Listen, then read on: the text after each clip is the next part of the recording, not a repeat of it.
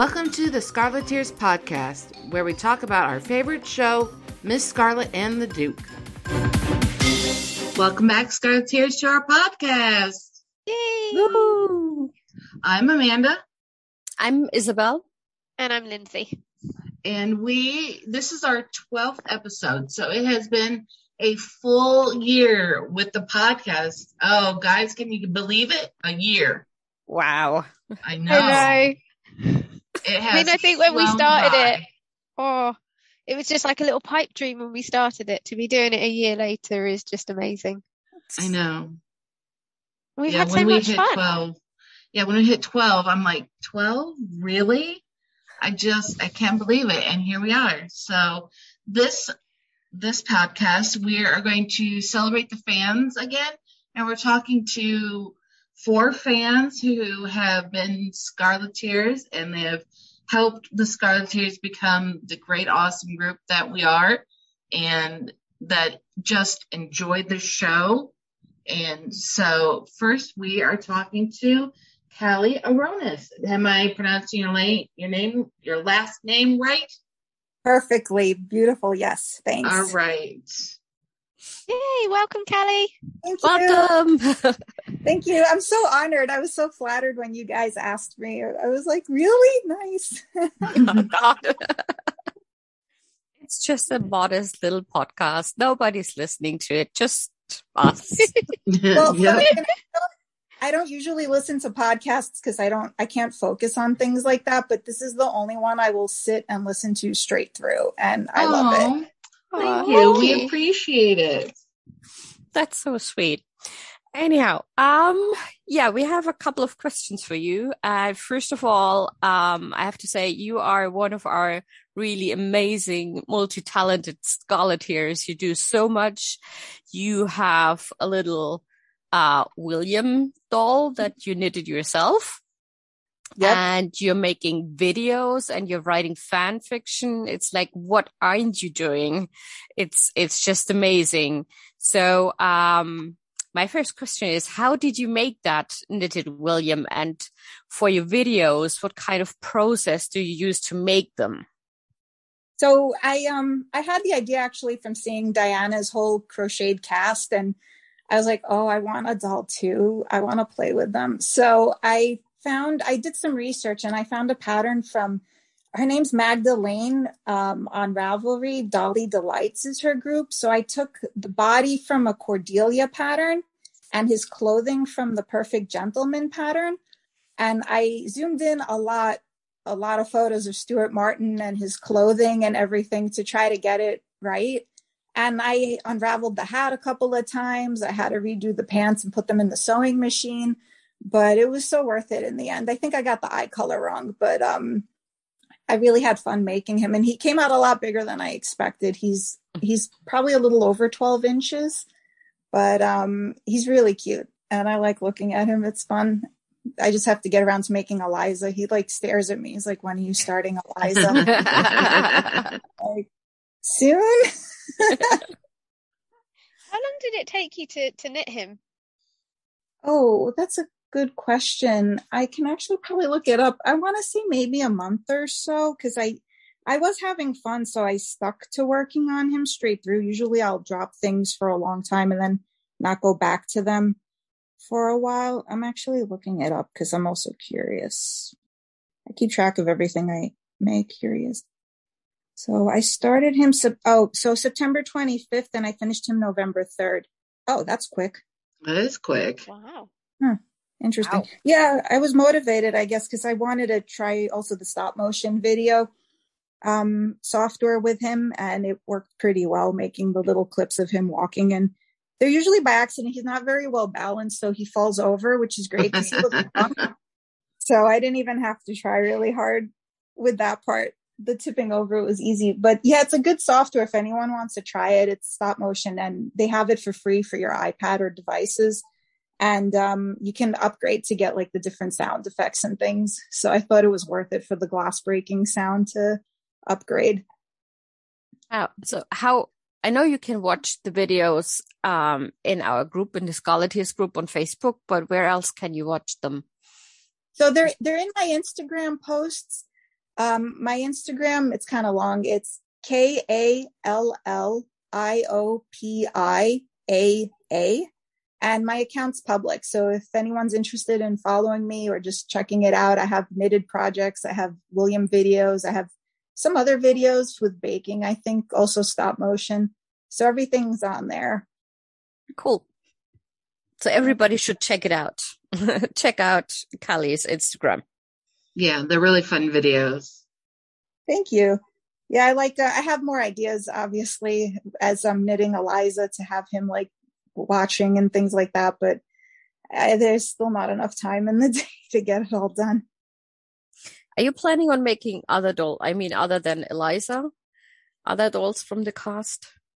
I want to see who stays in season 2 and what the characters will evolve to be. It's hard because they're very big and I'm in an apartment and the yarn and the dolls and the sweaters are taking everything over at this rate.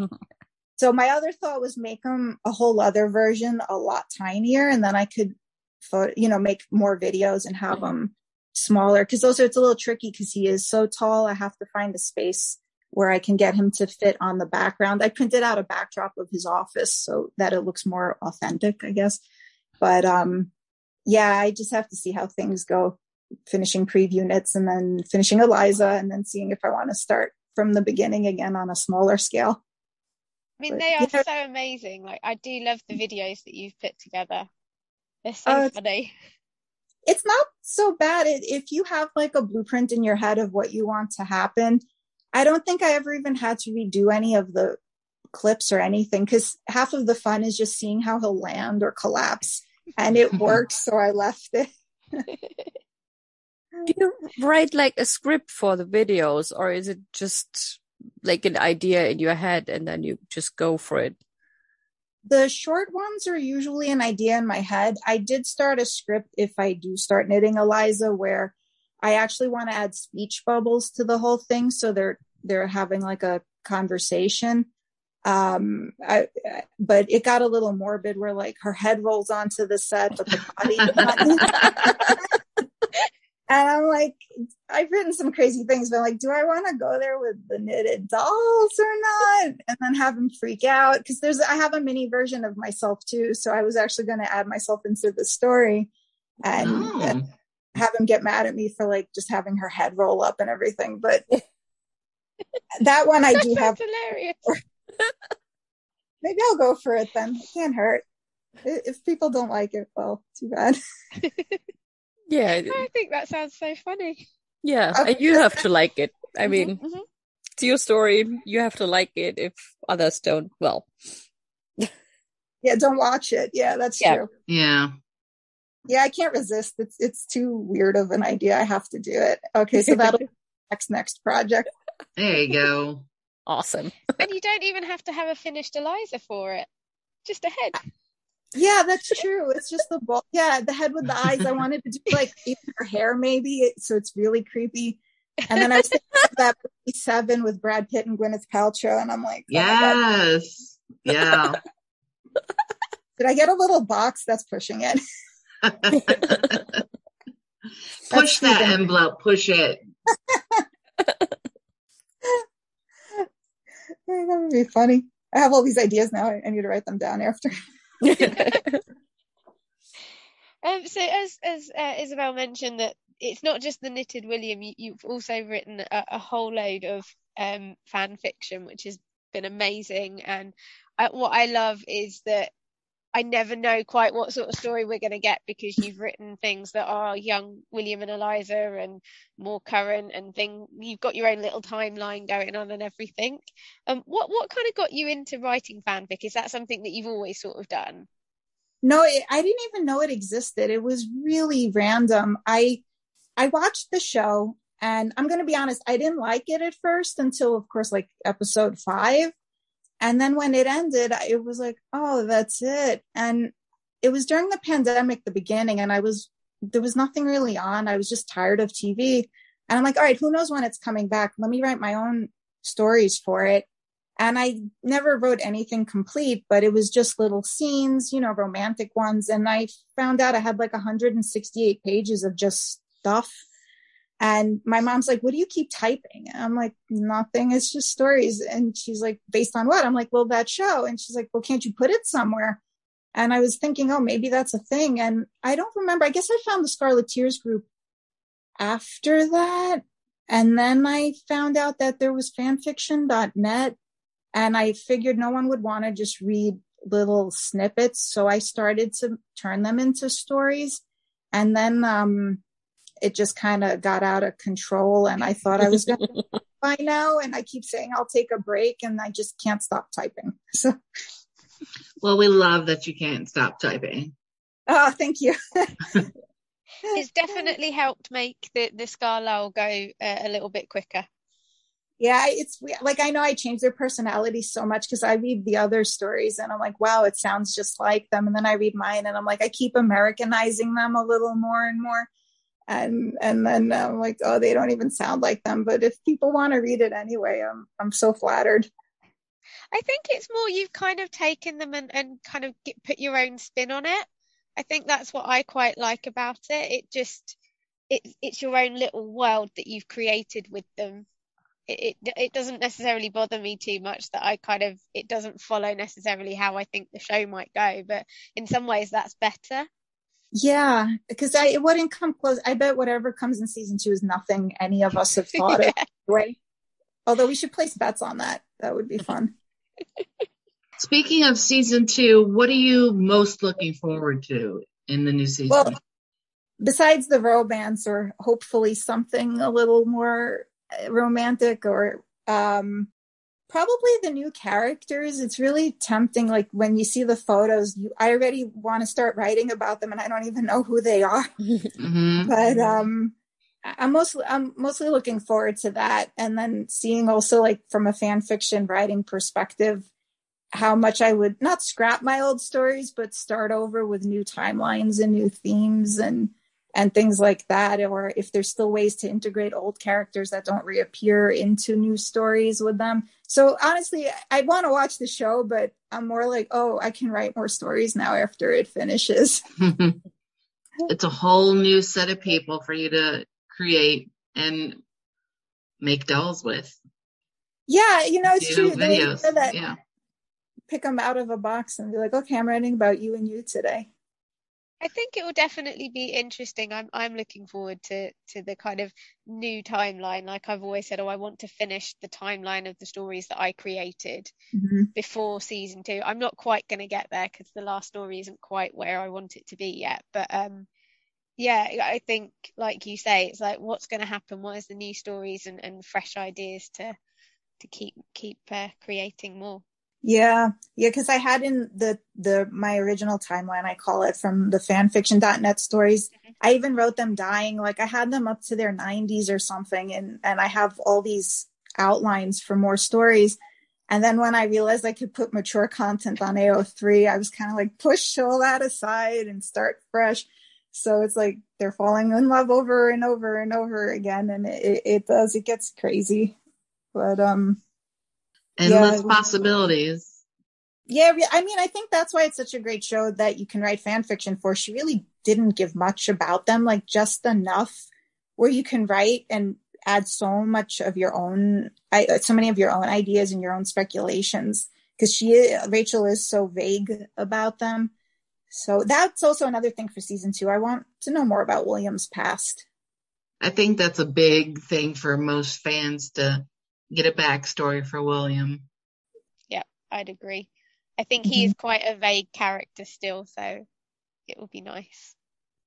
It'd be interesting to see how much they did grow up together, because it's always a bit of a fan speculation how much Eliza and William, what age they kind of really did meet and how young they both were, because they often say, oh, they're like brother and sister and they grew up together, and you think, okay, how does that work? Yeah, I wonder. I think maybe they didn't. I wrote them knowing each other really well, obviously, but I'm wondering if they didn't maybe in the show. It's confusing, but I wonder how much Rachel thought we would nitpick through everything too and find all these holes. So it's like she probably, like, I know when I write, I just throw whatever I'm thinking down, and then people write things in the comments like, oh, you did it because of this and that. And I'm like, no, it sounded good in my head. I don't have any ulterior motive. I was just writing. So now I'm more conscious of what I'm putting down to make sure it makes sense. And if someone reads it, will they see a double meaning in it, even though I'm not that deep? So being careful. I'm sure I do agree with you. I do wonder how much Rachel kind of thought fans would kind of really go, oh, that's really important. But it's nice. Yeah. It gives us lots of different perspectives to look at. Yeah, we had so much time to go through it and watch them over and over again. Yep. Yeah. So, too much time. But I know I'm going to read all the spoilers first because England's getting it in June, right? Yep. Yeah, I'm going to read everything. I don't care. I'm the type of person who reads the last page of the book first. So I don't want to wait. Lynsey, if I can Skype you or Zoom you or something, tell me everything that happens and then write spoilers. I'll read it all. Feel free. I think a few people might be messaging me going, what's happened? How's it going? Yeah. You need to film clips of it onto your phone or something. I wouldn't want to spoil it for anybody. No, that's the fun part. And then when you watch it, you piece it all together and you're like, oh, that's what it meant. I'll just send you random clips and make your own speculation for it, shall I? Yes. Oh my gosh, that would be so much fun. Random phrases from it. And we'll all be like, is that just like an offhand comment or does it mean something more? Or is it worth it? Well, I remember. You tell me who said it. Well, I remember the British people always going on about the boiled egg, the hard-boiled egg. And I was like, I don't get it, guys. And then when we saw it, I was like, oh, I get it. So I think there's going to be a lot of that. Like, just say hard-boiled egg, you U.S. people. It's just hard-boiled egg. And be like, oh, all right. Okay, hard-boiled egg moment. So. Is there another hard-boiled egg moment? I'll take a note. Say hard-boiled egg. That'll be the key phrase. Hard-boiled egg. I love it. Like knock on the door. It's like hard-boiled egg is the password. Let me in. There you go. Oh, that's cute. I should knit an egg. Actually, that would be fun. Yes. I'm gonna write that down. Do an egg. Knit an egg. Knit an egg. It's kind of too because I cook and bake a lot, and for the life of me, I still can't make hard-boiled eggs, and I don't know why. They always come out disgusting. Yes, finally somebody. I always thought it was a really tough ask of Rachel to make Eliza kind of cook a boiled egg because you can't tell when they're done. No, you can't. It's impossible. Yes, you can. No. Yes, you can. I can't. Honestly, I used to, during lockdown, I'd make a boiled egg for lunch and have like a Zoom call with my mum, and I swear every time it was cooked different. I cook it for 8 minutes every time. Every time it's 8 minutes, and sometimes it comes out like it's completely destroyed. Other times it's still really runny. I was like, "What am I doing wrong?" They had it in for what, 3 minutes was it in the show? I forget, but it would be raw at that point. Well, I suppose maybe he meant 3 more minutes. Oh, okay. Now, of course, I have to watch it over again. Yes. Yes. Get on that and let us know. Okay, so when is the Scarleteers cookbook coming out? It'll just be hard-boiled egg recipes. Oh, we gotta have some easy recipes that even Eliza could cook. How about that? Oh, that's the title, Lynsey. Even Eliza can cook. That's yes. On your shelves for December Christmas 2023. Maybe a cucumber sandwich. That sounds easy enough. There you go. And very Victorian. They love their cucumber sandwiches. Yeah. That could also be the next fan fiction challenge, Eliza in the kitchen scenes or something.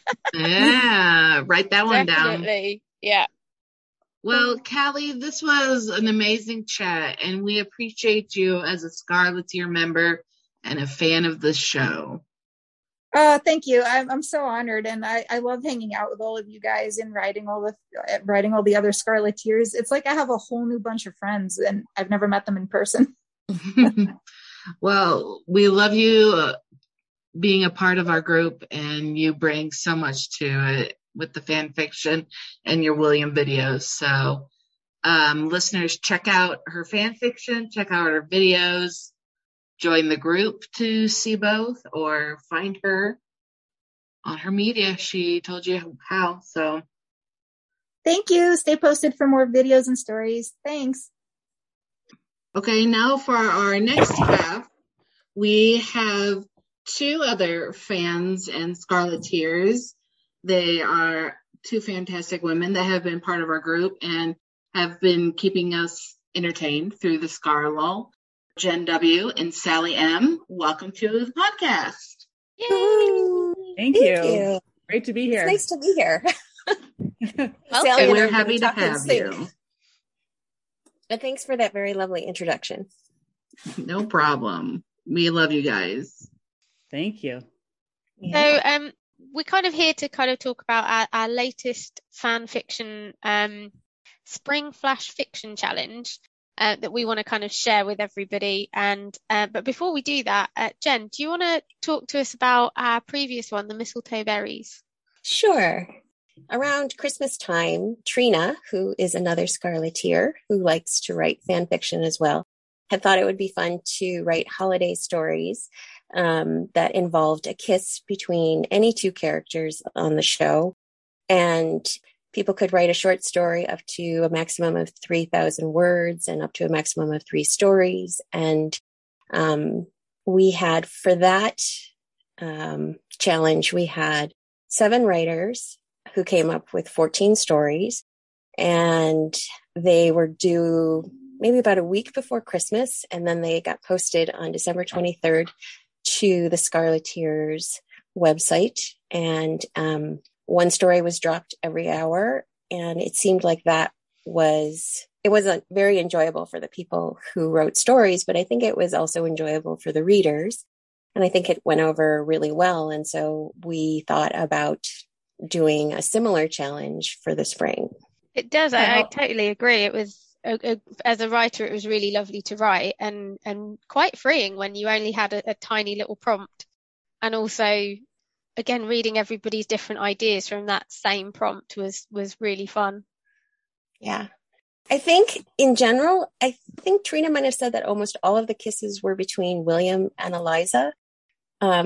If not all of them, but there may have been some other kisses, but it was involved kisses under the mistletoe, which was very holiday related. And so it was really enjoyable and fun. And it was nice to know that people were reading the stories and enjoying them and giving us feedback too, because they were also posted, or at least links to the stories were posted on the Facebook page as well around that time. So our new one is the Spring Flash Fiction Challenge. Sally, do you want to tell us how that idea came up and what it is? Absolutely. So we after that challenge, we thought, well, gosh, what else could we do? It'd be fun to try something else, just to fill this time with this Scarlull that we have. And we knew the timeline, at the time anyway, was the show was going to be released in the fall. So wow, we have this huge chunk of time. So maybe try a short challenge in the spring and then a longer one over the summer. And that again was before we knew that the show was going to be released in June. So the idea was this flash fiction challenge, and kind of we proposed it to this group of writers that we have through this Mistletoe Berries group. We now have a group through Facebook and been writing to each other a lot, actually, and it's been really a supportive, wonderful group as we've gone along in our other stories. So this came up. I threw the idea out, and people liked it. And I wasn't sure how long we should do it. We tried sort of 150 words, sort of a mini mystery type thing, to 250 words. And then we ended up on 500 words. And the idea was to have a phrase from the show or a photo, so that would inspire the writers. So that was the idea. And we really wanted to include the other Scarleteers in this whole process. So I posted something on the Facebook group We ended up receiving 40 suggestions or submissions of phrases and 25 photo suggestions. And I think we could have, if we had left it open, we could have done many more times that. There's just so many great shots and great lines and dialogue that we could have chosen from.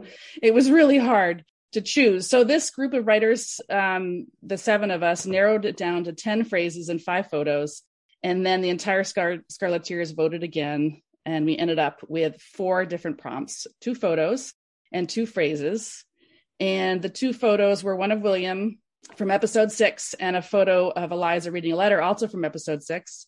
And then the 2 phrases were, must you disagree with everything that I say, from episode 5, and I'm not leaving you, also from episode 5, which is a coincidence. So we had those 4 prompts, and then the writers had time to use those as inspiration to write their stories. The idea of using the phrases as part of the story themselves, and then the photos as just for the inspiration.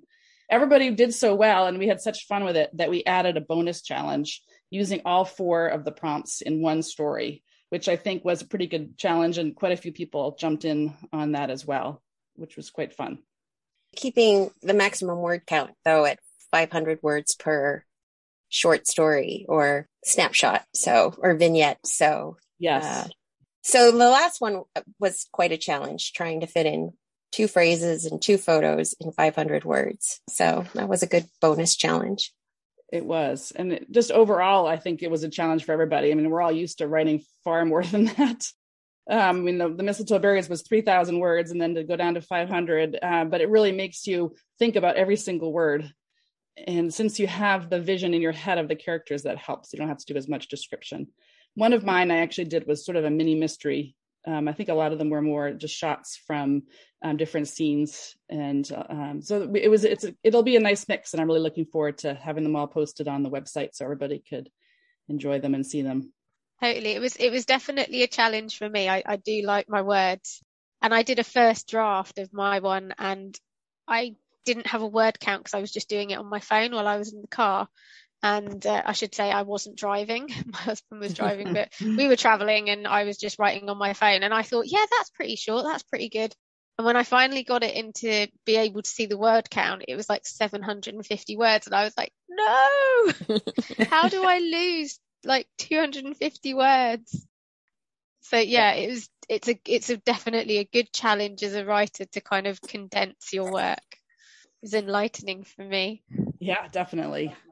And the whole process was very much a team effort. I think that was such the fun part of this is that we've all been supporting each other on the Facebook page to help with editing, and other people are reading each other's stories, and that has been really helpful for me.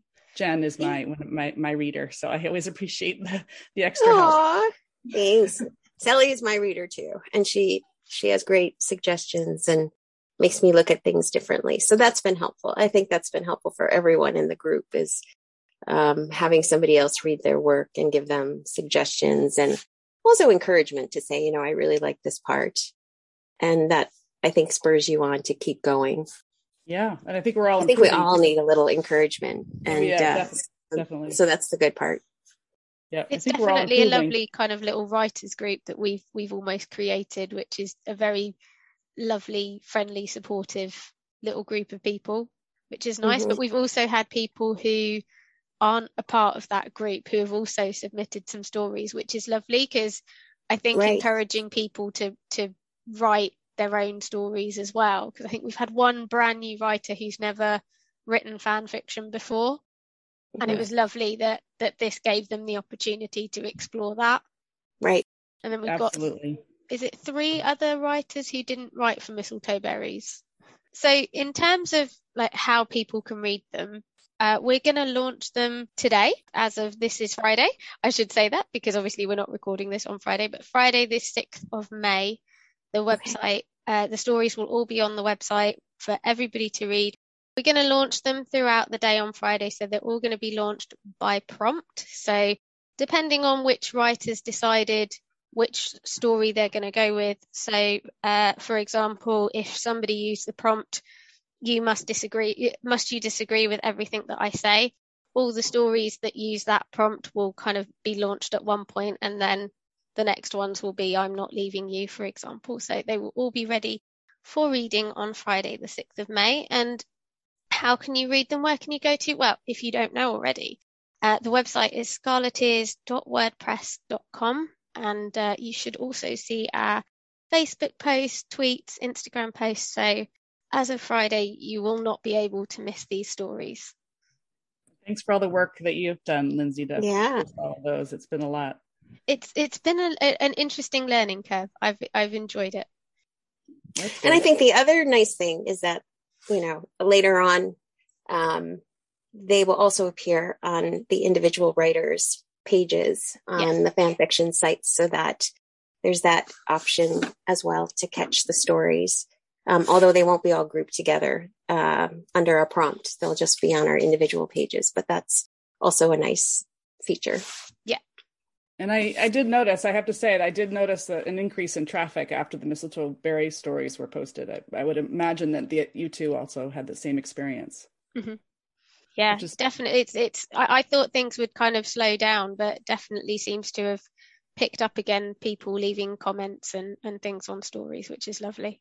It's always great encouragement when you're a writer for people who have just left a little note saying, yeah, I really enjoyed your story. It keeps us writing. It's very true. I'll second that. Thank you to those who do that, because it does make a difference, especially when you're writing the story for the first time and you're kind of posting it, having no idea what's going to happen and whether people are going to read it at all. But it's been really quite wonderful to have the response that we've had. Yeah, I can add that the Mistletoe Berries challenge and the fan fictions on the page on our website have been a really big success as well for the website, because for a website, it's always important to get a lot of views. Like, you need a lot of visitors on the website, and then Google will rank your website higher. So that's always important. And that's what we always try to achieve with new content. And the idea for the fan fiction challenge, and here goes my big shout out to Trina, and huge thank you for the idea and for organizing the first challenge. Yeah. Because it brought a lot of visitors to the website. And I think once they discovered the website, they started clicking on other articles that we have, information on Team Scarlet and Victorian Life. There's so much content on it. And it really shows. And it still, all these stories were posted almost half a year ago, and they still create a lot of traffic for the website. I can give you, I know it's just numbers and not everybody is interested in stats, but I can give you a little stats we had. Since we launched the website last year in September, I think, we had almost 17,000 views. WordPress makes or distinguishes between views and visitors. So view is every time you click on a different part of the website, it's a view, and you're just one visitor, for example. So 17,000 views, and almost 2,000 of these are on the Mistletoe Berries website, which links the individual stories. So that's really a lot. And then you have lots of views for the different stories as well. And as I said, even today, they create a lot of traffic for the website. So thank you for that. That's great. It's great to know that it's succeeding. Yeah. And that people are enjoying it. Yeah. Yep. Hopefully. I mean, they keep coming back, so I assume they enjoy it. Yeah. That's crap.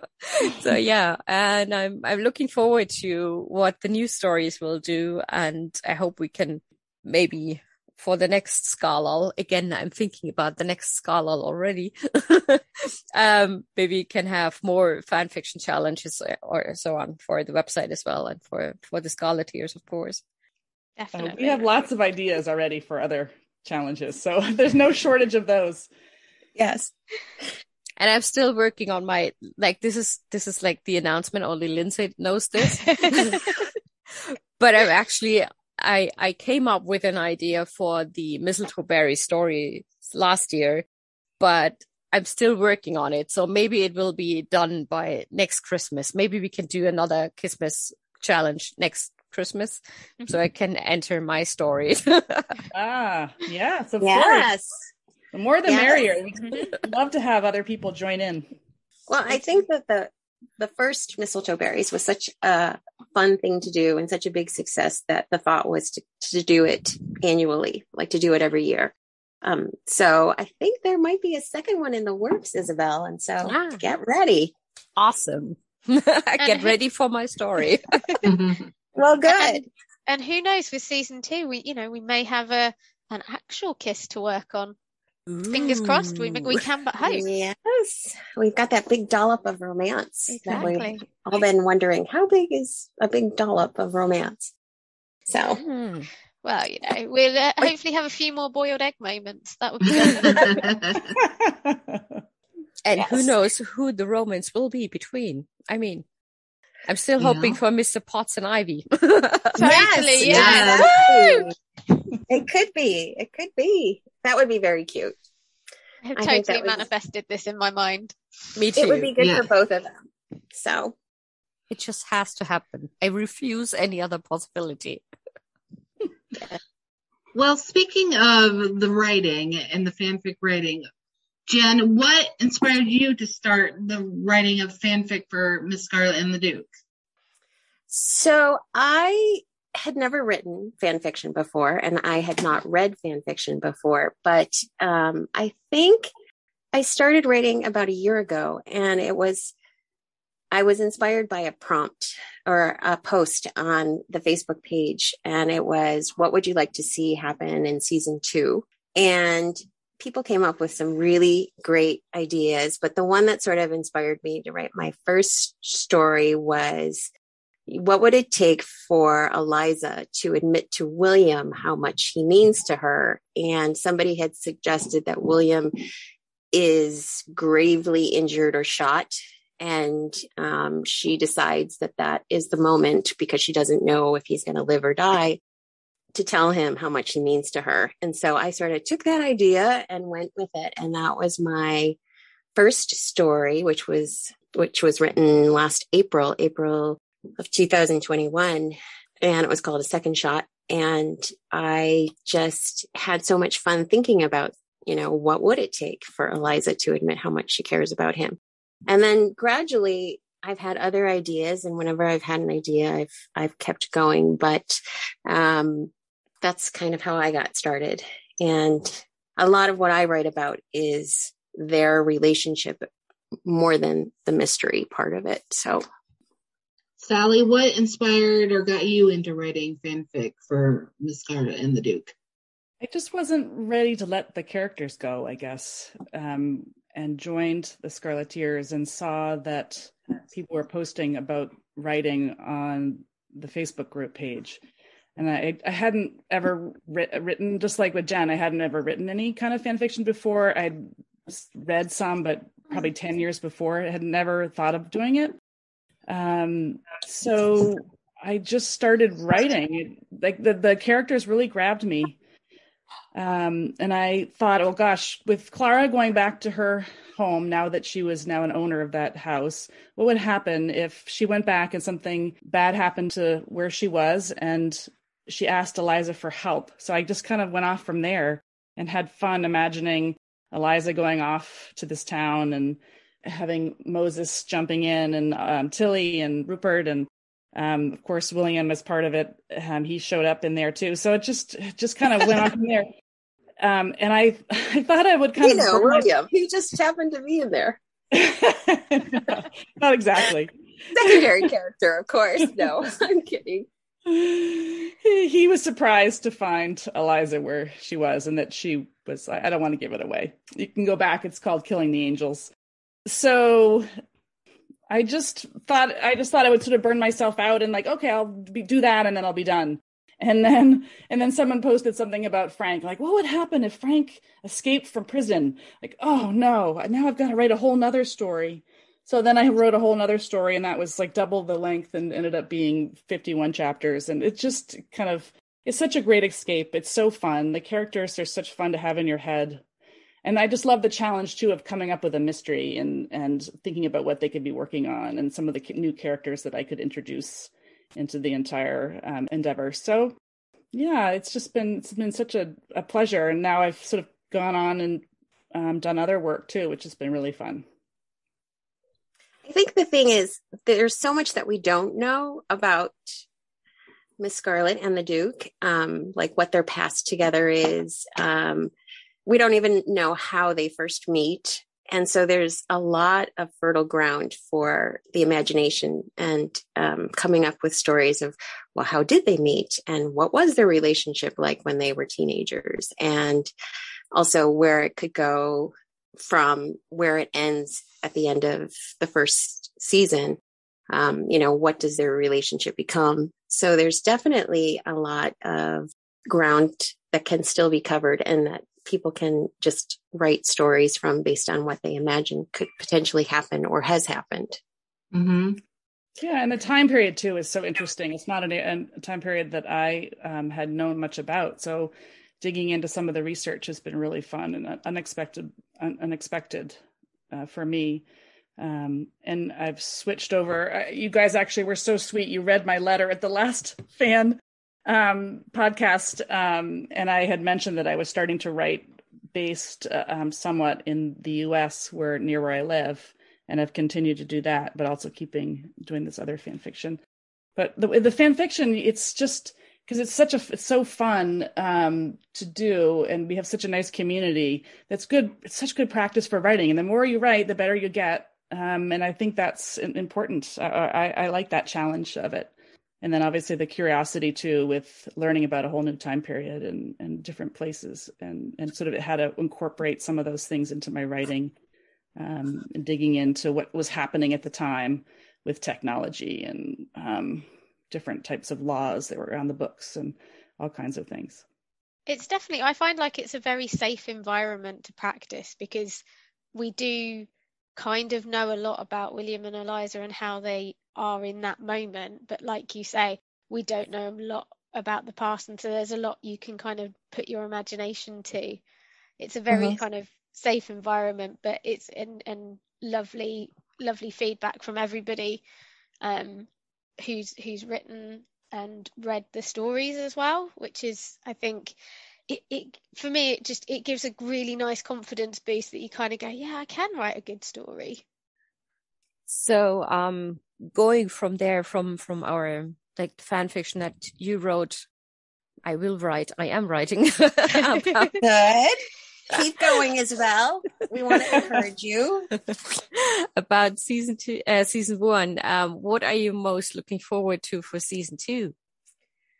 For me, personally, I am hoping to find out more about William's past because I'm very curious to know how he goes from being essentially a street urchin to being, a well-respected, competent, stylish, dapper, handsome detective inspector of Scotland Yard who, was on the launch pad to move up to being a chief inspector, except, he ran into Sterling and, the ex-army officers that are above him. So for me, I'm kind of curious to know what his roots are, what his past is, why he was a street urchin, and then how he sort of makes the transition.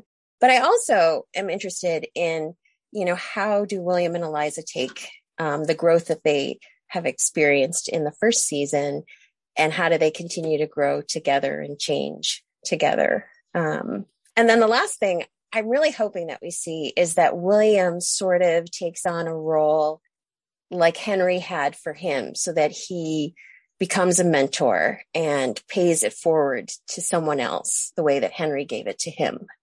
So that's what I would like to see. I'm not sure we'll get all of that, but I guess I'd like to see maybe the start of it. So we have this new character of Oliver Fitzroy, and we don't quite know yet who he is and what William's relationship is going to be like with him. But I guess I hope it's a mentorship relationship where he actually does pay forward some of what Henry gave to him. I think that sounds like a lovely idea, and I think William would be quite a good mentor if he can keep his temper in check. Exactly. Yes. Exactly. But it's interesting because there's this part of me that wonders, what will William be like when he feels more sure of himself? Like when he feels like he's worthy and he feels more sure of Eliza, is he as blustery? Does he have as much of a temper, or does he settle down a little bit because he doesn't have to be that way? He's not as on edge. Totally. Feels more confident in his ability. Exactly. That's a great way to say it. He's more confident. And so does he sort of mellow out a little bit? It definitely feels like in season 1 he's starting to mellow out once Eliza kind of stops pushing quite so hard on him. So it will definitely be interesting to see where that growth takes him for season 2. Yeah, I agree. And he ends up kind of isolated at the end there, where he doesn't have Frank anymore. And we know there's not new characters that are not coming, or there's characters that are not coming back. So he's going to kind of need to rebuild his team of people, which I look forward to. I look forward to seeing if they can come up with how that'll happen, because I assume that will happen somehow. And then how Eliza will also build her own team with Moses and Ivy, and then going from there. There's a lot of new characters for that, especially for that first episode. So I'm really curious. So much to look forward to. Right. And just in general, just as Jen was saying, just the back and forth between Eliza and William, I'm looking forward to so much of that, how they continue to build and grow together. Yeah. And individually. And I'm also really curious to know who Monroe is from William's past. Or is he from William's past? But I have a feeling he is. I mean, he's a Scotsman. So it seems likely. Yeah. Could be. Yeah, because there's Salisbury, there's Monroe, there's Oliver, and Detective Phelps. So there's quite a few people in there that have potential for working with him, if not all of them. Or against. What's that? Or against. Yeah. If Monroe is an unsavory character from William's past. So he's in every single episode. So I just feel like probably not, but maybe. Who knows? And then we have Joseph Sims that pops up in the long lost relative. Yeah. Could be. Yeah. It's a big mystery. I know. Well, we know a little bit. I love the way that they describe how it's going to be. I think it was Rachel who said it's going to be a lot more fun. The relationship continues to simmer, which I love, because of course you have to think about the eggs boiling. Yep. Oh, yes. And then Kate had said something about it feels richer and more playful. I love the idea of the two of them being playful together. That was definitely came across in that last episode, and looking forward to more of that. Yeah. We all agree. Sexy banter. Banter. Yes. Sexy banter. Well, ladies, it was a joy to talk to you, and we can't wait to read your flash fiction that'll be out. And if anyone hasn't read The Mistletoe Berries, that'll be there to read as well. And we appreciate all you do for Scarleteers and to get us through this scar lull. And we appreciate you, ladies. Thank you so much for having us. Yeah, thanks for having us. It was really fun, and it was fun to talk with you guys, and also think about what we might see in us too, season 2. So thanks for having us. It was a blast. Thank you. A pleasure. Thanks for your time. Well, thank you very much. Thank you. All right. Bye. Take care. Okay, we are going on to our next part of the podcast. It is with another Scarleteer. She is also helping us through this scar lull. She has been a member since the beginning. It is Miss Georgina, and she is here to talk about the finer aspects of Miss Scarlet and the Duke, the romance part of Miss Scarlet and the Duke. So welcome, Georgina. Hello, guys. Hi. Welcome. We're going to talk about the romance. We often talk about the mystery and the fighting and just the cases, the nitty-gritty of Eliza and William. But we have often pushed the romance a little bit to the side. But this is the year end of the podcast. We've been doing the podcast for a year. And we are all about the fans for this episode. And the fans love the romance. So we want to end this podcast on the romance of Eliza and William. So, what do you enjoy about the elements of romance in Miss Scarlet and the Duke? What draws you in that you find so special? I think with William and Eliza, so when I first started watching series 1, way back in the midst of the first lockdown in the UK, the first thing that hit me as I watched the series was there were many things that really connected to me that I was also reading in romance as a romance reader. So the first thing really was their first meeting in episode 1, where you see Will, he's obviously shaving, he's not clearly working as hard as he should be. And then Eliza comes in and she's like, William. Okay.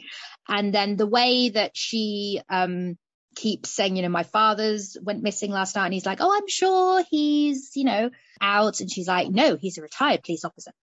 And then when she told, obviously she just looks at those pictures and then basically says who has murdered this guy in front of him. And that just said that is straight out of like so many romances that I've read.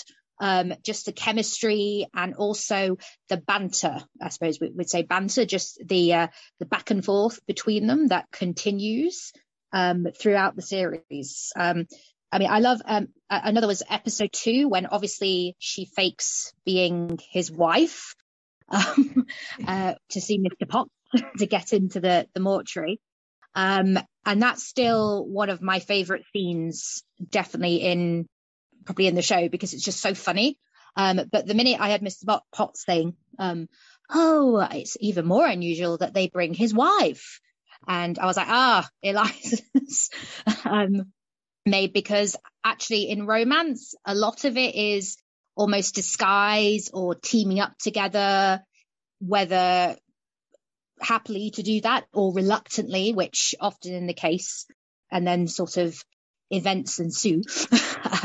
So that really struck me. And there was a lot of, the fact that they were childhood friends, but they kind of are still not sure about each other. So there's a lot of enemies to lovers, I think, which again is a major, in romance, there's a lot of what we call tropes.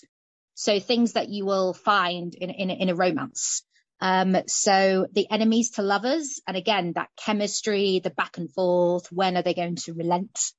I think is a lot in there. And then also forced proximity, when they end up spending a lot of time together. In episode 5 and 6, they're forced to be together. That is a major romance trope as well. That happens a lot in romance. And I do think that Kate and Stuart just really act on that. As I said, they have such good chemistry, which is, of course, I think a major, it makes such a big part of the show.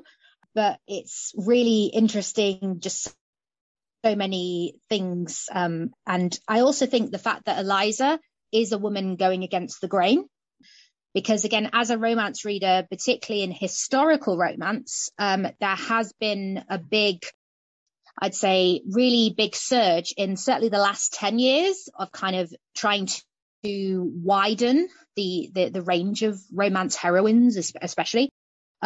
Just because in the past, it was, I suppose, what we get the term bodice whipper, or ripper, I should say.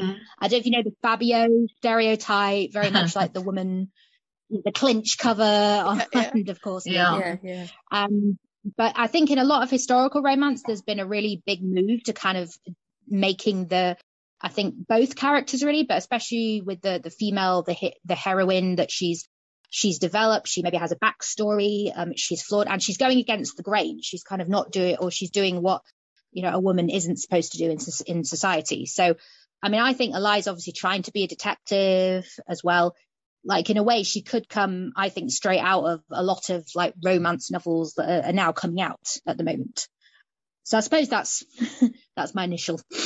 Good initial answer. Oh, thank you. You mentioned like a romance novel always has a heroine, and what do you think, or why do you think Eliza makes a good one? I think it's many aspects to her personality. I think again she's very stubborn, and that that's a very actually big quality in a lot of, I think, heroines. She's very determined. She doesn't give up, I think, even when it seems hopeless. And you see that in a lot of, it's funny because a lot of people say, what is a romance novel? And the guarantee is the HEA, the happily ever after. But it's how they're going to get there that's interesting. And I think as a heroine, you go through many obstacles.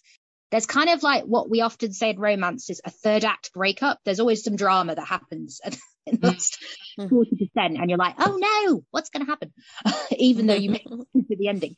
And so Eliza really reminds me very much of that. And again, just trying to do things that, she's not apparently supposed to do. And even though she still finds ways to battle through and to prove her worth as well. And I think I think it really connects, especially in historical romance, because that's kind of really been, again, a major theme of sort of showing a lot of heroines kind of coming through. But I would also say is that she's flawed as well. She's not perfect. She does make mistakes. And again, I think with a lot of recent romance, it's kind of trying to have more multi-dimensional heroines, so they're not perfect and they have things to work through before they get their happy ending, so to speak. So I think it's all those things combined together that really makes her a good heroine. And also kind of, I think the two of them together, for me, I'm like, if it was just Eliza and working through hers without William, I'd probably be a bit less interested. And again, if the story was more about William and less about Eliza, it needs the two of them to kind of gel and give it that something, that spark. I absolutely agree. I mean, one thing I'd say when I read a lot of romance is if there isn't really sort of a good plot, if the characters are not interesting, it's not going to be a romance I'm going to stick with. Mm-hmm. Because I mean, I've read some where it's literally just, there's nothing, you get bored very quickly. And I think it's very much what makes Eliza's character is very key to the show. And I agree, you couldn't do, yes, it's Miss Scarlet and the Duke, but you couldn't do it without Eliza. She's kind of really essential to the whole show. Yeah. And William too, in a way. I think they're mirror images of each other in that sense. I think William is also quite a flawed character, and I found it quite interesting. One thing I've always said is that when I first watched it, I very much took Eliza's side in all of it. I very much loved her journey. And then on rewatching, I kind of was like, oh, perhaps William's not quite a shouty Scot as I thought. Actually, she's really annoying him. And that's kind of why. And rewatching has almost made falling in love with these two characters and all the rest of the characters in the show such a pleasure. Oh, definitely. I think with William, the fact that he's flawed, again, yeah, when you first meet him, and I kind of like that Rachel wanted to show that, that obviously they're reflecting the attitudes of the day. I think, yes, that there were maybe some men who, did see women as equal. I suppose you had people like John Stuart Mill, but a lot of men would, and probably still do, but then would have shared a lot of William's assumptions and prejudice. So again, I like the fact that he goes on a journey, and I think that's very true in romance. And I think sometimes that's why I get a bit annoyed that it kind of doesn't always get respect, because both characters or both couples or any other, I mean, because if you want, you could have any kind of group in romance, but they all go through their own development. And I mean, William reminds me a lot of, so in romance we say alpha, he's like a real alpha, he's like, oh. And then as the series goes on, he really, you start to see, it's almost like, that his characters peel back, and you start to see his vulnerability, and you start to see his doubts as well.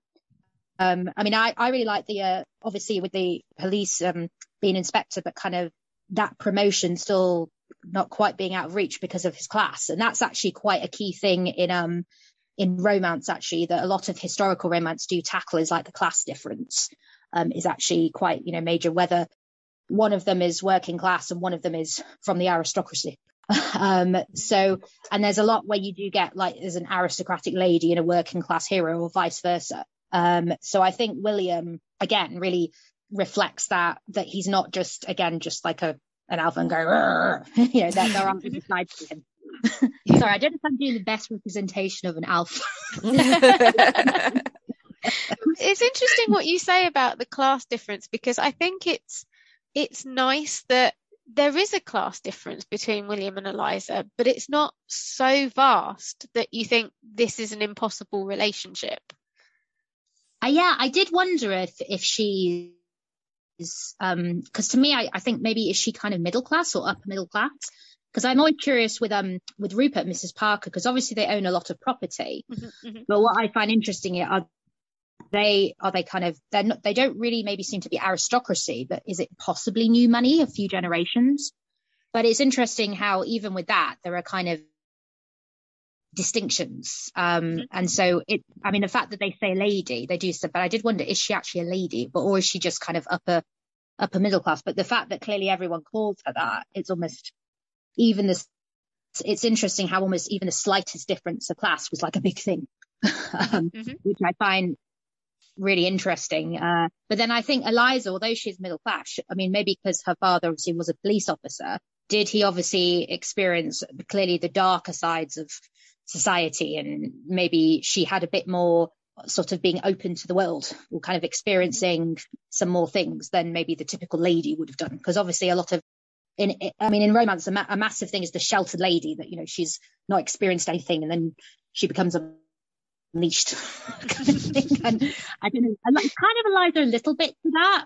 I don't know if she's it's kind of I don't know if you've seen obviously Bridgerton, the first series, which was Daphne, who didn't know anything. Yeah. And she was like, oh my God, what is sex? So obviously I feel like Eliza, although she's maybe not experienced in love, she's clearly actually quite aware of society and the world. And I think she mixes with different classes, which would be unusual, I think, maybe especially for a woman, that maybe she would have been kept quite sheltered, but that she has this instinct and seems to connect actually with a lot of people from different classes, which I think is not an easy skill, actually. I think even today people struggle with some people who even are working class and they have to go to maybe somewhere that's upper class, maybe in the UK. I think it can be very difficult for some people to mix and get used to that. But she kind of navigates between the classes like with ease, which I think is really interesting. Totally. So you spoke a lot about romance books. Are there any romance books that you've read that you think other Miss Scarlet fans might also enjoy? I have, actually. I have my list ready. I have a pencil and a piece of paper too. Well, so the first one I wanted to highlight, also because this author is German, Isabel, so I wanted to include a German. She's called Evie Dunmore. So she has written a historical series called, so the first in the series is Bringing Down the Duke, which came out maybe about 3 years ago. And it's really, especially for any Scarleteer who loved the suffragette episode. So it's about a group of women who are among the first female students to go to Oxford in the Victorian era. And as part of being the first female students, they have to join a suffragette group to try and help the suffragette movement.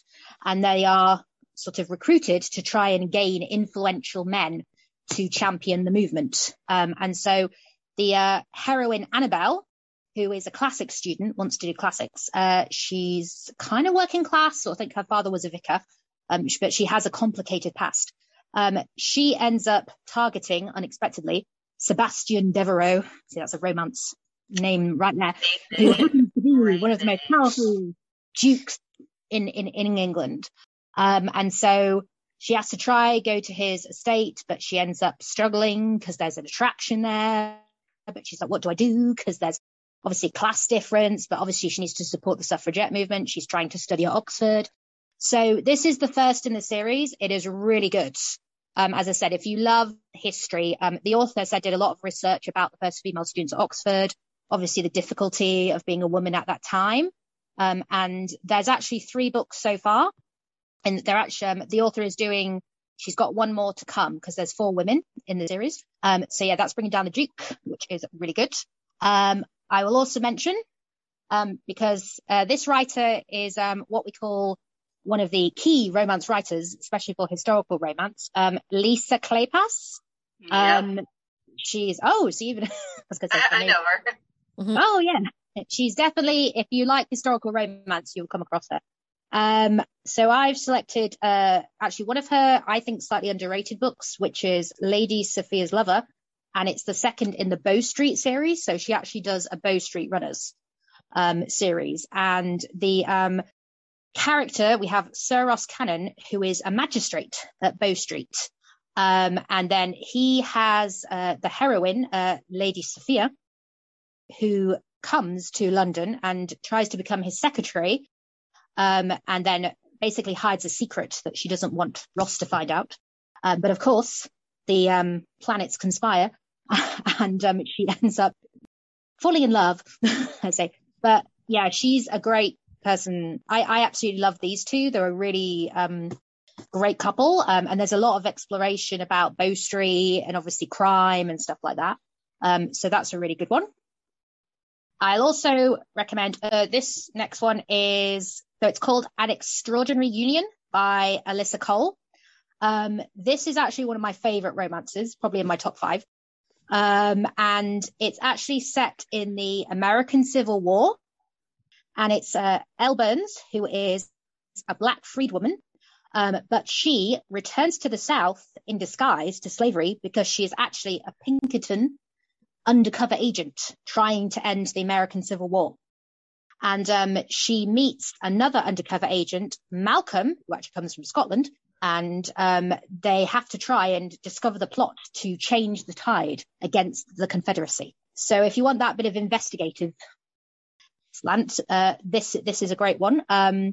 It's just a really good story. Yes, it's a romance, but of course it deals with a lot of really serious issues in the Civil War. And Alyssa Cole, I like, she's very uncompromising. So she's not giving a very rose-tinted view. She really looks at both characters and how their relationship develops, because I think this is kind of, because in romance, there's not a lot of Civil War, obviously, because it's not really it's not an immediate period really to want to do a romance. But the way that she handles it is really good. And it's really, it is like very engrossing, but it's also quite emotional because, as I said, she really thinks about what would have happened at the time, and so again, it's a really, I think it's one of my favorite romances, definitely. And then I will say, I just want to say, if you probably say heroines like Eliza going against the grain, another author I really like is Diana Quincy. She is an American author. The one I've picked, but she has a series, The Viscount Made Me Do It, because I have to put Viscount in there somewhere. And this one I really like because it's about Hannah Zadin. So it's actually this is a female heroine, but she's also Middle Eastern, I think from Palestine. So obviously trying to get more diversity in historical romance. And she is a bone setter at the time in Victorian London. So it's about her trying to be a bone setter in London and be able to work, but she encounters a Viscount Griff. Okay. And it's all about their relationship, but it also talks about her being a bone setter and basically being taken seriously as a woman, and how often that can be taken away, how you weren't even sometimes being able to get, being allowed to work and stuff like that. So I picked that one because I thought she's a really good heroine. And sorry, just because I have no clue, what is a bone setter? A bone setter is basically somebody who set bones. So if you broke a bone, like dislocated your shoulder, you would go to a bone setter. And so she has like her practice, but because she's obviously a woman and she's of Middle Eastern heritage, she almost has 2 strikes against her. And so obviously she's not taken seriously by the medical establishment, but also even sometimes amongst the public. So it's really interesting because, I learned a lot about bone setting, which I hadn't before. Romance often, even like with Miss Scarlet, you learn so many little things, like little snippets of history that you're like, oh, I didn't know that. So yeah, it's I really like said she's a great heroine. She really is like no nonsense as well. And Grace Calloway, so she writes historical romance. A lot of it does have kind of a investigative slant. So the one I'm choosing, which is called The Duke Who Knew Too Much, because I've got to mention a duke as well. And this is the first in the Heart of Inquiry series. And it's about Emma, who actually wants to try and be an investigative, or wants to open an agency, because her brother is actually working for the police and works in an investigation agency. But because obviously she's a woman, she's not taken seriously. And then she ends up meeting the Duke, Alaric MacLeod, Duke of Strahaven. I think I've hopefully not said that too badly. And so that's very much, again, she considers him arrogant. He thinks she's very innocent. So it's kind of very much like there's a back and forth between them. So I really like, it's it's one of those I read very quickly. She's quite fun. She definitely has an investigative slant. I would warn probably some people, Grace Calloway is at the moment, well, certainly a bit more steamy than the show. So don't be. So it's spicy. A bit more spicy, I would say. Yes, just like a preparation. That's a great description. Yeah, kind of like a spicy investigation. Spicy. But yeah, I would say probably one more. It's not actually technically as much romance, but there is one romance author, Sherry Thomas, who has actually written mystery, and she has done the Lady Sherlock series. So she actually does imagine Sherlock and Watson as women. So if you did want one that, if you enjoy the investigation and don't want as much of the romance, you can also have that too. So I think that's some of my picks to get people started. Coolios. I think that's definitely excellent ones. Yeah, definitely a lot to look out for. I think the one that you mentioned with the Duke, I forgot the title. Bringing Down the Duke. Yeah, I think that's the one that a lot of people assumed was the book that the series is based on, which is Miss Scarlet and the Duke is not based on a book series, but a lot of people assumed that it is. And then they Googled, and that's the one that came up. So they thought, oh, that's the book this series is based on, but it's not. I suppose they have maybe because of the suffragette link, and obviously it's set in Victorian times, so that could be. I think it's a recent release. But yeah, to be fair, I think one thing about romance is you're often going through so many dukes and rakes, mountains and cinnamon rolls. It's kind of yeah. I've lost count of how many dukes and earls and marquess, and I still don't know which one is higher. I don't know if it's Duke or Earl. Duke is definitely higher. I think Duke's the highest, but I get confused if it's Viscount or Marquess. Yeah, if you British people don't know, we Americans surely don't know.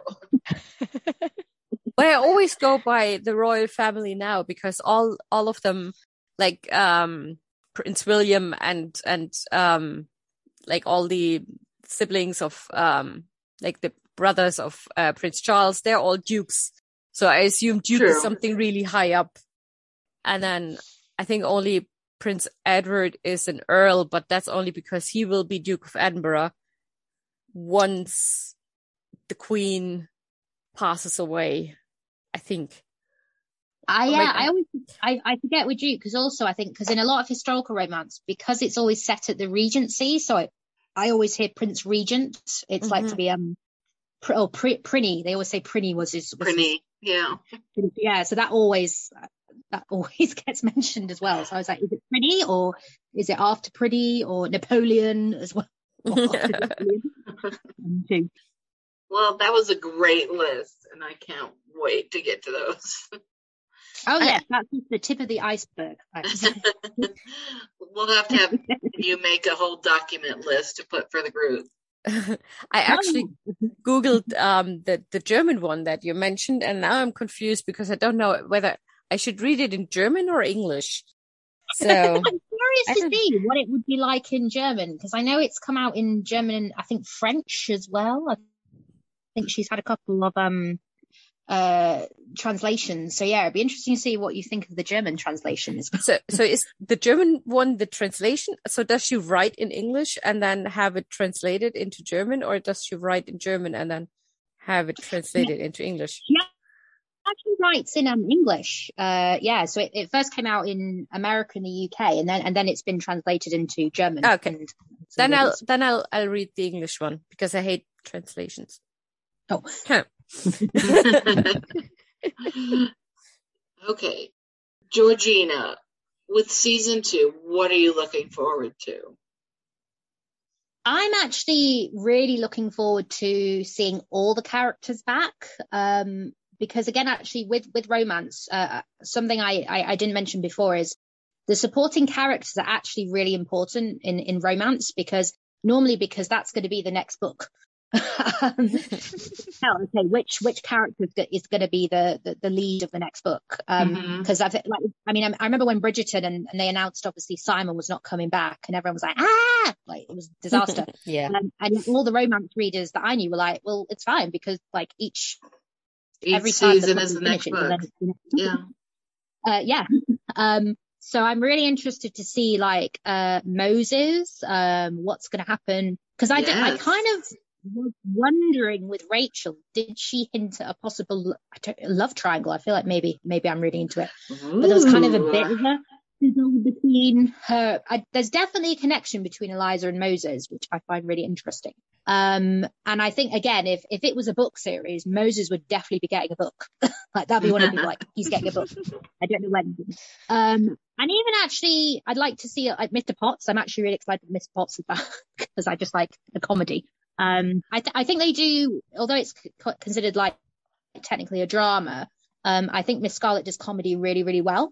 I love the little elements, and I hope they kind of run with that more in series 2. And just to see actually more backstory. I would like to see more of Eliza when she was young, and also William as young. I'd like to see a flashback with William, and kind of, because we've heard hints of like his childhood, but it would be really interesting to see like whether somebody comes from William's past or if somebody comes from Eliza's past. I'd like to see more of the background of those characters too. But I'm really excited to see as well, maybe sort of some of the new characters. Is William gonna get a promotion, or is Eliza gonna really build on a detective agency? Or who's gonna be the villain? Is there gonna be a villain or a couple of villains? There's a lot of things. I'm really curious, like what the crew, what the cast have planned actually for the next series. Mr. Potts and Ivy, I have to say it again. I would love a romance between them as well, particularly as there's not enough older characters in romance. I think they would actually, because he's kind of so wound up, and then Ivy's kind of, I feel, very cool and calm and collected, and that's kind of an opposites attract. Yes. I think he'd be quite nervy around Ivy. I think because she can be quite forthright, and she knows her own mind in a way. She's very he'd be a bit flustered. I'd like to see I'd even like to see, obviously, whether Tilly or even Hell Hildegard. I do like, I like the way he just pops up and goes, Miss Eliza. It was I'd like to see what happens with them as well. And I suppose I'm forgetting, because I know Rachel mentioned roughly the year, so I'm also curious is she going to incorporate any real history or any historical event? Because again, I think when you read especially historical romance, you kind of pick up bits of history that they slip in.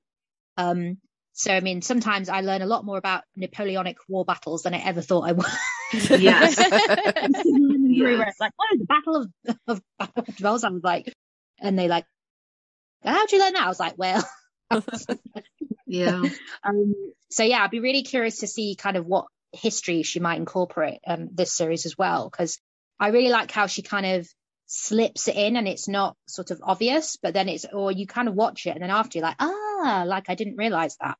I'd like to see again what has she looked at in history, and some of the social themes as well, because again I like how Miss Scott, they really incorporate kind of what life was like for women at the time. And I think it's really important, because I think a lot of people sometimes still don't really realize how restrictive it could be. Even no matter what class you were, like you had restrictions, but to kind of show that, there were women and men resisting them and kind of trying to break through them, I think is really important to show as well. So I'm hoping for that too. Yeah, and season 1, Fingers like crossed. all these social issues, and especially for women, the problems women had to face, I kept nodding to it and go like, yeah, that's still like not as bad as back then, but still kind of the case, and we still have these problems. So I thought that was really interesting to see that, more than 100 years later, 150 years later, it's still an issue. Yes. Totally. It's still very relevant. And like how much, I mean, again, being a woman, just how much even your class, your background, how that determined. And I suppose we like to say today, oh, we can be anything. And I think to Miss Scarlett, and you're like, that's still, you could really apply that to so many women today. Yeah. It's like scarily accurate. And because you mentioned historical events, when the first episode aired and they had, the case with Joseph Sims, and then his wife presumably died on this ship accident on the Thames, I thought like, that sounds so familiar. And they used that same accident on Ripper Street, only they had it in a different year, and Miss Scarlett and the Duke used it in the right year. So that was, one of those moments where you go, I learned something from history that you usually wouldn't learn in school in your history lessons. And then, it comes up in 2 different shows. Mm-hmm. Oh, yeah, definitely. I think I really love how it's such a great way to kind of learn about history and through it, because I think history, and it's funny because I loved history at school, but I could understand for so many people it can come across as like being very dry.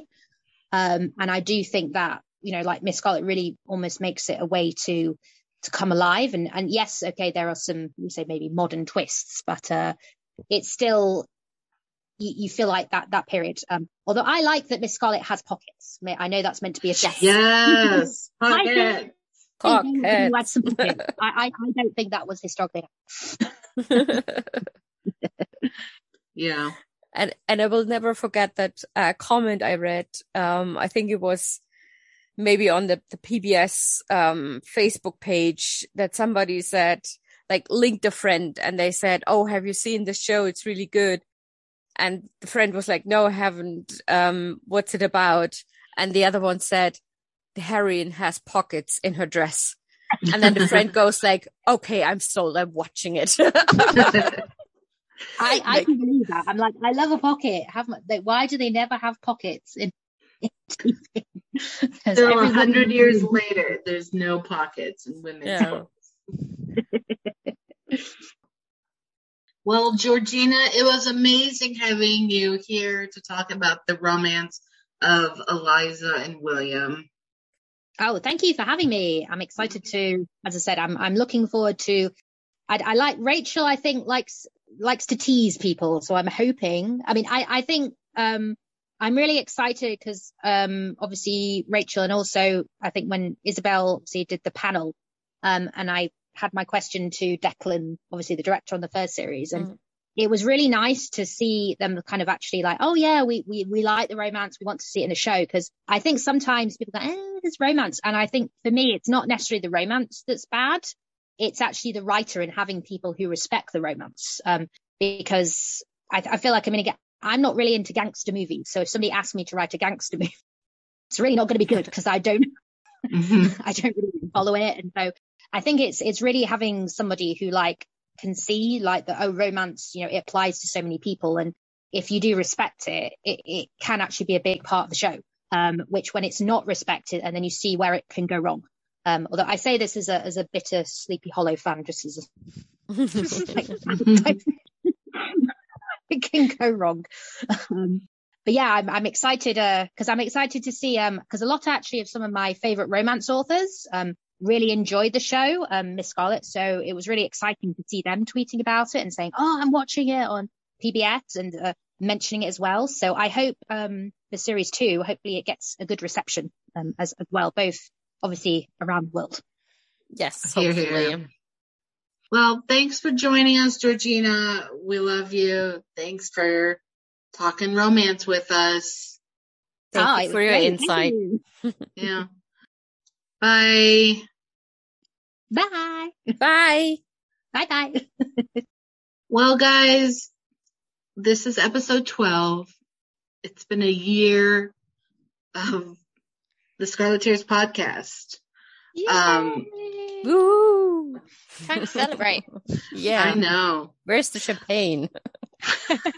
Yeah, pop the champagne. But before we pop the champagne, we got to get down to the nitty gritty. We do in our commercial break. Dun-dun-dun. Follow us on all the social media at Scarleteers. You can find us on Facebook at the Scarleteers. We have a Facebook page. We have a Facebook group.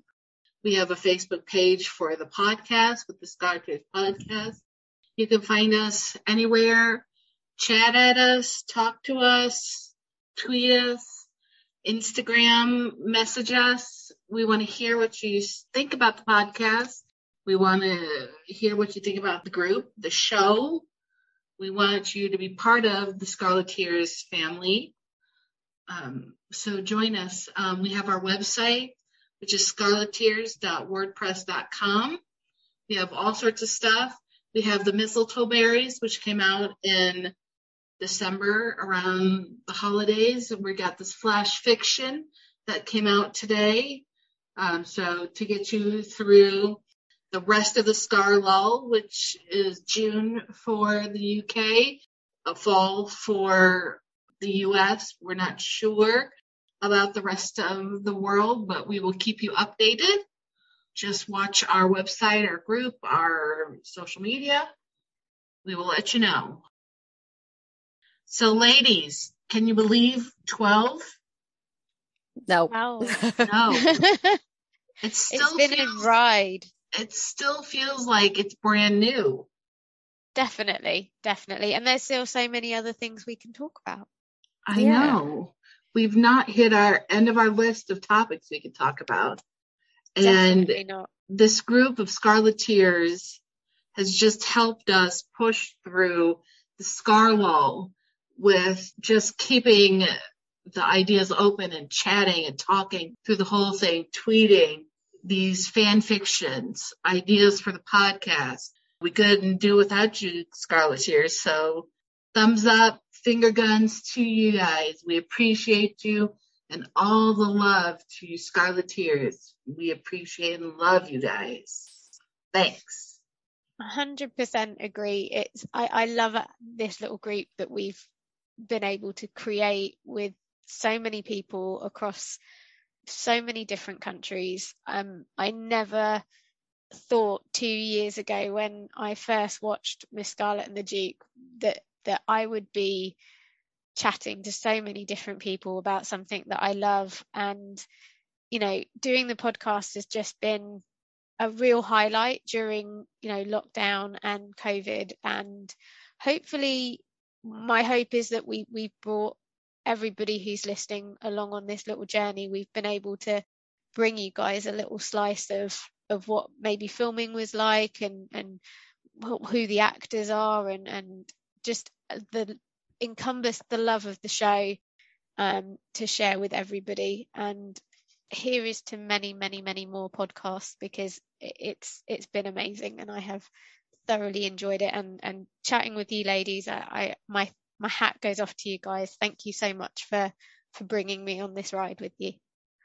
No, I feel like tearing up. Getting muting the emotional microphone. Yeah, I can only what you guys said. It's been such an amazing experience. I mean, it's now been almost 3 years that I started this Facebook page called Scarleteers for a TV show that had just finished filming at the time. And the reason why I started it was basically because I had this idea for a fan group name. I had the idea, well, they could be called Scarleteers. That would be fun. So, I started this page, and at first we had maybe 10 followers, and now we have 2,000, and we have almost 2,000 members in our group, and we have followers on Twitter and Instagram, and like only a couple of days ago, the company that does the soundtrack for season 1 and now season 2, they had an article on their website, and they said, "Oh, the Scarleteers will be looking forward to the new series and the music." And it was such a cool moment for me, because I had this idea for a name, which is maybe not very creative, but it came from me. And then to see it in this article was just, wow. What have I created? So, and the podcast, really big thanks to Amanda, whose idea this podcast was. Like, she's been bugging me for ages that we should do a podcast, but we could never settle on a topic.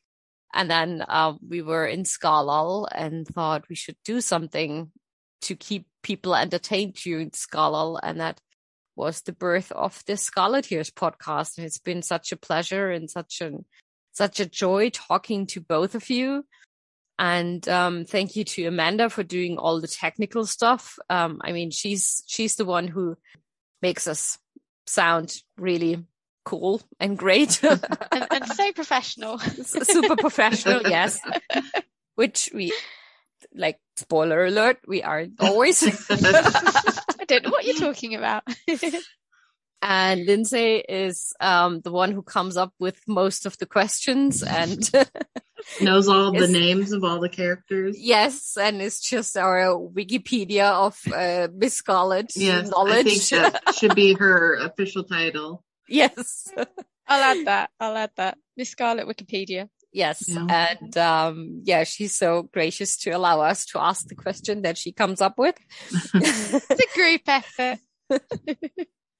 So thank you to both of you for this podcast, and also thank you to everybody who's been a guest on the podcast, from our costume designer for season 1, Leonie Prendergast, and to the actors who have joined us. And we have a few things lined up already for the future. Yeah. So roll on season 2 airing, and then we can work on some plans. Yes, definitely. So thanks to everybody for the work and the effort, and thank you to the fans, of course, who have also joined us in the podcast, and who have kept the group alive and keep interacting on social media with us. So without you, there wouldn't be any Scarleteers. It would be just me being very lonely in a Facebook page. We'll keep you company, don't worry. Thank you. We're not going anywhere. Bye, guys. Thank you so much, everybody. Thank you. And tune in next time for another really great episode of the Scarleteers podcast.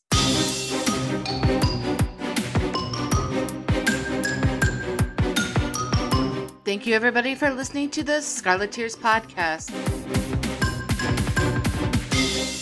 Music by Kevin MacLeod. Incompetech.com, licensed under Creative Commons by Attribute 4.0, license http://creativecommons.org/licenses/by/4.0/.